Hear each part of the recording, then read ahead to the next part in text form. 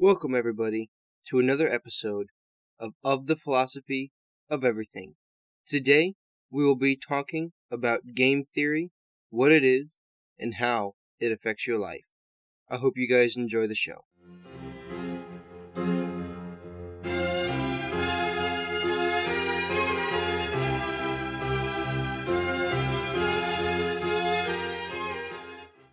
So, what is game theory? Well, game theory is a branch of mathematics that deals with games, but not games that you think of, not Risk, not Monopoly, not chess, though those things certainly can be applied to game theory, and game theory is often used for those sorts of extremely strategic games. But game theory has to deal with the process of decision making. So, an example is the prisoner's dilemma, one of the most famous game theory problems, which we'll get into in just a moment. But real quick, we're going to go back and look at the idea of its creation. So it was created by a man named John von Neumann, and he actually invented game theory to help him play poker better. Although, not that his interest was in making more money during poker, but it was more in seeing if a mathematical branch could be created for the process of decision making, to predict what his opponents would do. And then later on, a guy named John Nash, another very famous mathematician, and together they wrote On the Theory of Games and Strategy, the textbook, literally and figuratively, of game theory. It is, to this day, one of the most used, most taught books on game theory. It is still considered to be the best. So the two of them created this branch of mathematics, something that they used to predict what people would do in certain situations. But there are certain caveats to it and certain behaviors that are expected. What we call rational behavior is expected to accurately predict. You can't just, I think that this person will do this because of this and that. You have to make a couple of assumptions. You have to assume that this person is going to behave rationally in the context of the game, something that is not always done in real life, which is why it doesn't always work perfectly. Now, in game theory, there are a couple of different ideas. There are finite games, and then there are infinite games. And a finite game is something that's ending, and then we have infinite, which is essentially just infinite, which means it is not finite. It is never-ending, hence the name infinite. So now, in infinite games, there are no rules, and the purpose of the game is to perpetuate the game in a very simple version. And in finite games, you can think of football, baseball, basketball, anything like that. Something that does end, something that has set rules and agreed upon code of conduct, per se, and any violation of those is a violation of the rules, and a penalty is awarded, and all of these things. So now, I'm going to further describe what a game is. So a game is not simply an actual game that we understand, like football, baseball, or poker. A game is any interaction between two or more people. So, the famous example, like I said, is the prisoner's dilemma, is not a game by any modern standards that we have for a game. It is a social interaction between two or more people. The famous game goes like this. We have two prisoners. For the sake of clarity, we will call them Mark and Bob. Mark and Bob have been arrested for something rather minor, but they have a more serious conviction hanging over their heads should they confess. So, they're in separate rooms. They're being interrogated by separate police officers.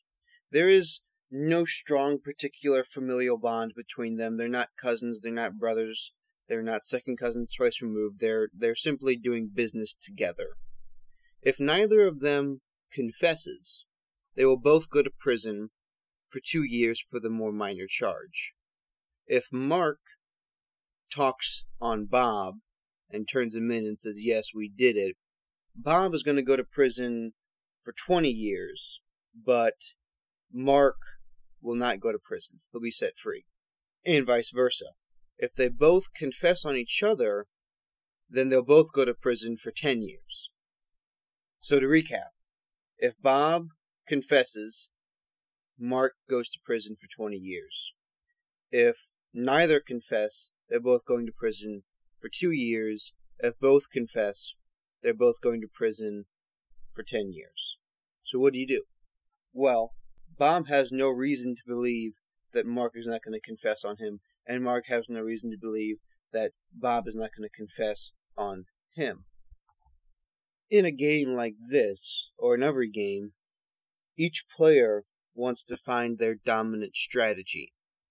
And in both cases, for both Mark and Bob, the dominant strategy is to confess. Because if they don't, then there is the possibility that they will serve 20 years while their other partner goes free. But if they confess and their partner doesn't, well, then there's the chance that they get to go free. And if they both confess on each other, they're only serving 10 years instead of 20. So it is kind of a covering all of your bases strategy. So it provides the best possible outcome for each. Another famous example is a very simple game that everyone has played at some point in their life. It's the game of chicken. You have two people driving a car at each other, or bikes if you're young, or doesn't really matter. But they're driving head-on towards each other, and the way we would assign strategies to the same form that we did with the prisoners is, say, they were at a fight at school, and they have to both prove their manliness or whatever. And so they're driving at each other, and if they swerve, well, everyone will find out that Bob swerved while Mark didn't. Mark will be more dominant. He gets +2 ego points, and so on. There's many, many examples of game theory. I'm going to give one more example of a game before we move on. This is the push the button game. It is a very simple game, but kind of complicated. You get $100 and a red button. If you press the button, everyone else but you loses $2. However, any losses that you suffer are cut in half. So what do? So to further compound that, so you get $100 and a red button. Boom. If you push the button, everyone else that's playing loses $2. So say there's 10 people, and they're all given $100 and the button. If you press the button, all of those 9 other people will lose $2. If you don't push the button, and all of those 9 players push the button, then you're out $18. And if you push the button, then your losses are cut in half. So you go from -$18 to -$9. But all of those other people would also lose $2. If you play it in another way with 100 people, then the stakes are much greater, and you can theoretically even go into debt with this game. So that is another very classic example of the game. What do? And there's a lot of different possible strategies for that. The best strategy, if you're considered a rational player, air quotations, is to push the button, because it negates as much risk as possible, which is the most ideal way to play, is with the least amount of risk possible. So, let's give another example, but one that everyone might have seen before as a really good illustration of game theory. If you've seen The Dark Knight, the second movie in the Batman trilogy by Christopher Nolan, you will likely notice after this that a lot of game theory is incorporated into that movie. In fact, the majority of the movie is actually game theory problems one after another that the Joker is doing. But at the climax of the movie, the Joker, the villain, if you guys don't know Batman at all, is a rather crazy individual, although if you finish the movie, You kind of debate whether or not he's crazy at all or if he's extremely cunning. Regardless, we could do a breakdown of The Dark Knight on a different episode. At the climax of the movie, the Joker has got two buses, or two big barges. One of them full of prisoners, the other of them full of citizens. And he set each ship into the ocean, and each ship is loaded with explosives, and each bus has the detonator for the opposite bus. The problem being, if neither of them blow each other up, then both die, and the Joker will explode them both. If the prisoners blow up the citizens, the prisoners live. If the citizens blow up the prisoners, the citizens live. So, what is the answer? Well, of course, Batman saves the day and neither of them explode, but the game is there. That is essentially the prisoner's dilemma. And it's a great example of how game theory works, because on each of the buses there was a bunch of fighting, and some people said, well, yeah, we gotta do it, we gotta blow them up because they're prisoners, they had their chance. Some of the prisoners were like, well, I deserve a second chance, why do I have to die because of my crimes? And others were like, well, we should just let them blow us up because we are criminals and we deserve this is what we get. And so there's all this discussion and debate amongst them on who should win. Unfortunately, the game theory would have predicted that both would have ended up dying anyways, because both of them would have played their dominant strategy and pushed the button to destroy the other ship, and they both would have died, which is what the Joker had intended, if you ask me. But, again, discussion for another time. So let's progress on from finite games to infinite games. So another classic example of an infinite game is, like I said before, finances, economy, stock market, businesses, all of these things that are all interactions between one or more people, and there's no set start date, no set end date. No one will ever win at business. Another thing is no one will ever truly win at war. So you can't say I have achieved and become the greatest warrior, because always there'll be another player. And that is something that Simon Sinek has to say about the Cold War and the fact that America made a very grievous error in saying that they have won the Cold War, because now we're just in another Cold War with China and Japan and still sort of Russia. So one of the things that you could kind of contribute that to instead of really war is foreign policy.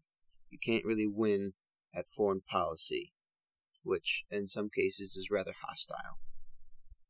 I'm going to liken this back to something that I can explain in a pretty good detail. And if any of you are curious about this and where I learned this, you can always watch a lot of YouTube videos. I'll put links in the description. But also read a book called The Infinite Game by Simon Sinek. I'm not getting sponsored by that at all. It's just a very informative book. It is very easy to read. It was very short. It was endlessly fascinating, at least for me. So like I said, infinite games have no rules. They have no starts and no ends. I am a Christian. And as a Christian, I have what is called a just cause. And a just cause, via infinite game or game theory logic, is a cause that is greater than any one individual, any group of individuals, and ultimately cannot be achieved. So, I would say my just cause is to be salt and light to the world, to bring about the good news of Jesus Christ, and save as many people as possible, hopefully the whole world. Of course, the Bible has said that not all will be saved, so we have a just cause. My then goal is to perpetuate the game, or in this case, the just cause. There is no start date, and there is no end date to that. It was before me, and it will be after me. And it will continue when I am gone if I have done my job correctly, if I have contributed to the just cause. So then, everything that I do is in contribution to that just cause, because that is my goal, it is my passion, is to perpetuate that game, ultimately wishing to save all of the souls that I can. And so that is an infinite game. And many Christians aren't playing it that way, which is an issue that we're seeing in many different aspects of life. In the Christian church, people are not playing infinite games, they're playing finite games. And we have these preachers saying, just save one soul, save 2 souls, save 10 souls, do this, do that, to win Christianity. But Christianity is not a finite game, it's an infinite game. And then we have people in businesses who are trying to win the quarter, win the year, win half the year, so on and so forth, instead of playing an infinite game. They're playing an infinite game, but they're playing it with a finite mindset, which has been a huge issue in a lot of businesses, why businesses are collapsing, and the expected life of businesses, the length in which they will last on the market, is being slowly reduced down by many, many years, even some by decades. So, I'm going to give one final example of an infinite game before I make some concluding remarks and end this episode. The perfect example of game theory in general, and infinite games, because that's what we're talking about in this portion, is what has been currently going on with the world. Currently, we have people pushing policies, pushing health policies, vaccine mandates, and this is not a pro or anti-vaccine at all. That's not what this is about. I'm completely neutral on the topic. But it's just bad decision-making, the way that people and politicians have gone about this. The one most crucial example is just last night for me. That was Friday. We went to a play, and there was no signs on the door that said, please wear a mask, nothing like that. We even went down and sat in the building for about 30 minutes before we were asked, and I might say rather rudely, to put on masks, which was fine with me. I put my mask on. But then they began to say, well, I'm vaccinated. And well, it's regardless of vaccination status. But by making all of those policies, and you can see signs in other buildings that say, please wear a mask, regardless of vaccination status. This is a crucial mistake because they have removed the payoff for the action. The payoff and the reward of getting this vaccination as well. A lot of people are getting vaccinated so they don't have to wear the mask. People are playing health and health policy with a finite mindset, even though it should be an infinite, it is an infinite game. The game is health, making better lives, healthier lives, prolonging life. That is an infinite goal because this is not ultimately achievable, which is one of the criteria. It is bigger than any one person, the health of the community, the health of our nation. And they're putting quotas on it. They're putting, well, we need to get 200 million people vaccinated. That's way a high number. I mean, there's only 350 million people in the United States, I think, right around there. So, but we need to get X amount of people vaccinated by X amount of time. That's just playing it finitely minded. It's bad policy. But then, on top of that, they're removing the benefits, the payoffs, a crucial part of making your decision in the game, by saying, well, it doesn't even matter if you get vaccinated or not, you still have to do this and you still have to do that, and all of these restrictions will still stand, even though they're also at the same time saying that, well, you can't spread it when you get the vaccine, you can't do this and you can't do that, and of course now they're backpedaling, but that is a totally different discussion. What they're ultimately doing is they are removing the benefits. They're saying, well, it doesn't matter, and they're not playing the right kind of game. They're not making the right kinds of decisions based on the context of their situations. So, to conclude this episode with some just final remarks, game theory is an extremely important mathematical branch. But more than that, it is an insight into the way that people make decisions. And if you can understand the mathematics and the process of decision making, you can look into people's lives with more illumination. You can understand the decisions that they make, why they make their decisions, and possibly how they will make their decisions in the future. You can do the same thing for yourself and evaluate the decisions you are making or going to make. And it is for that reason that this is something that is important to know. So that concludes this episode. I hope everyone enjoyed that one. If you did, let me know. If you don't, let me know. Go ahead and follow me on Instagram at jcoots03. That's jcoots03. And let me know what you thought of it, guys. I hope you have a nice day. And once again, thank you for joining of the Philosophy of Everything.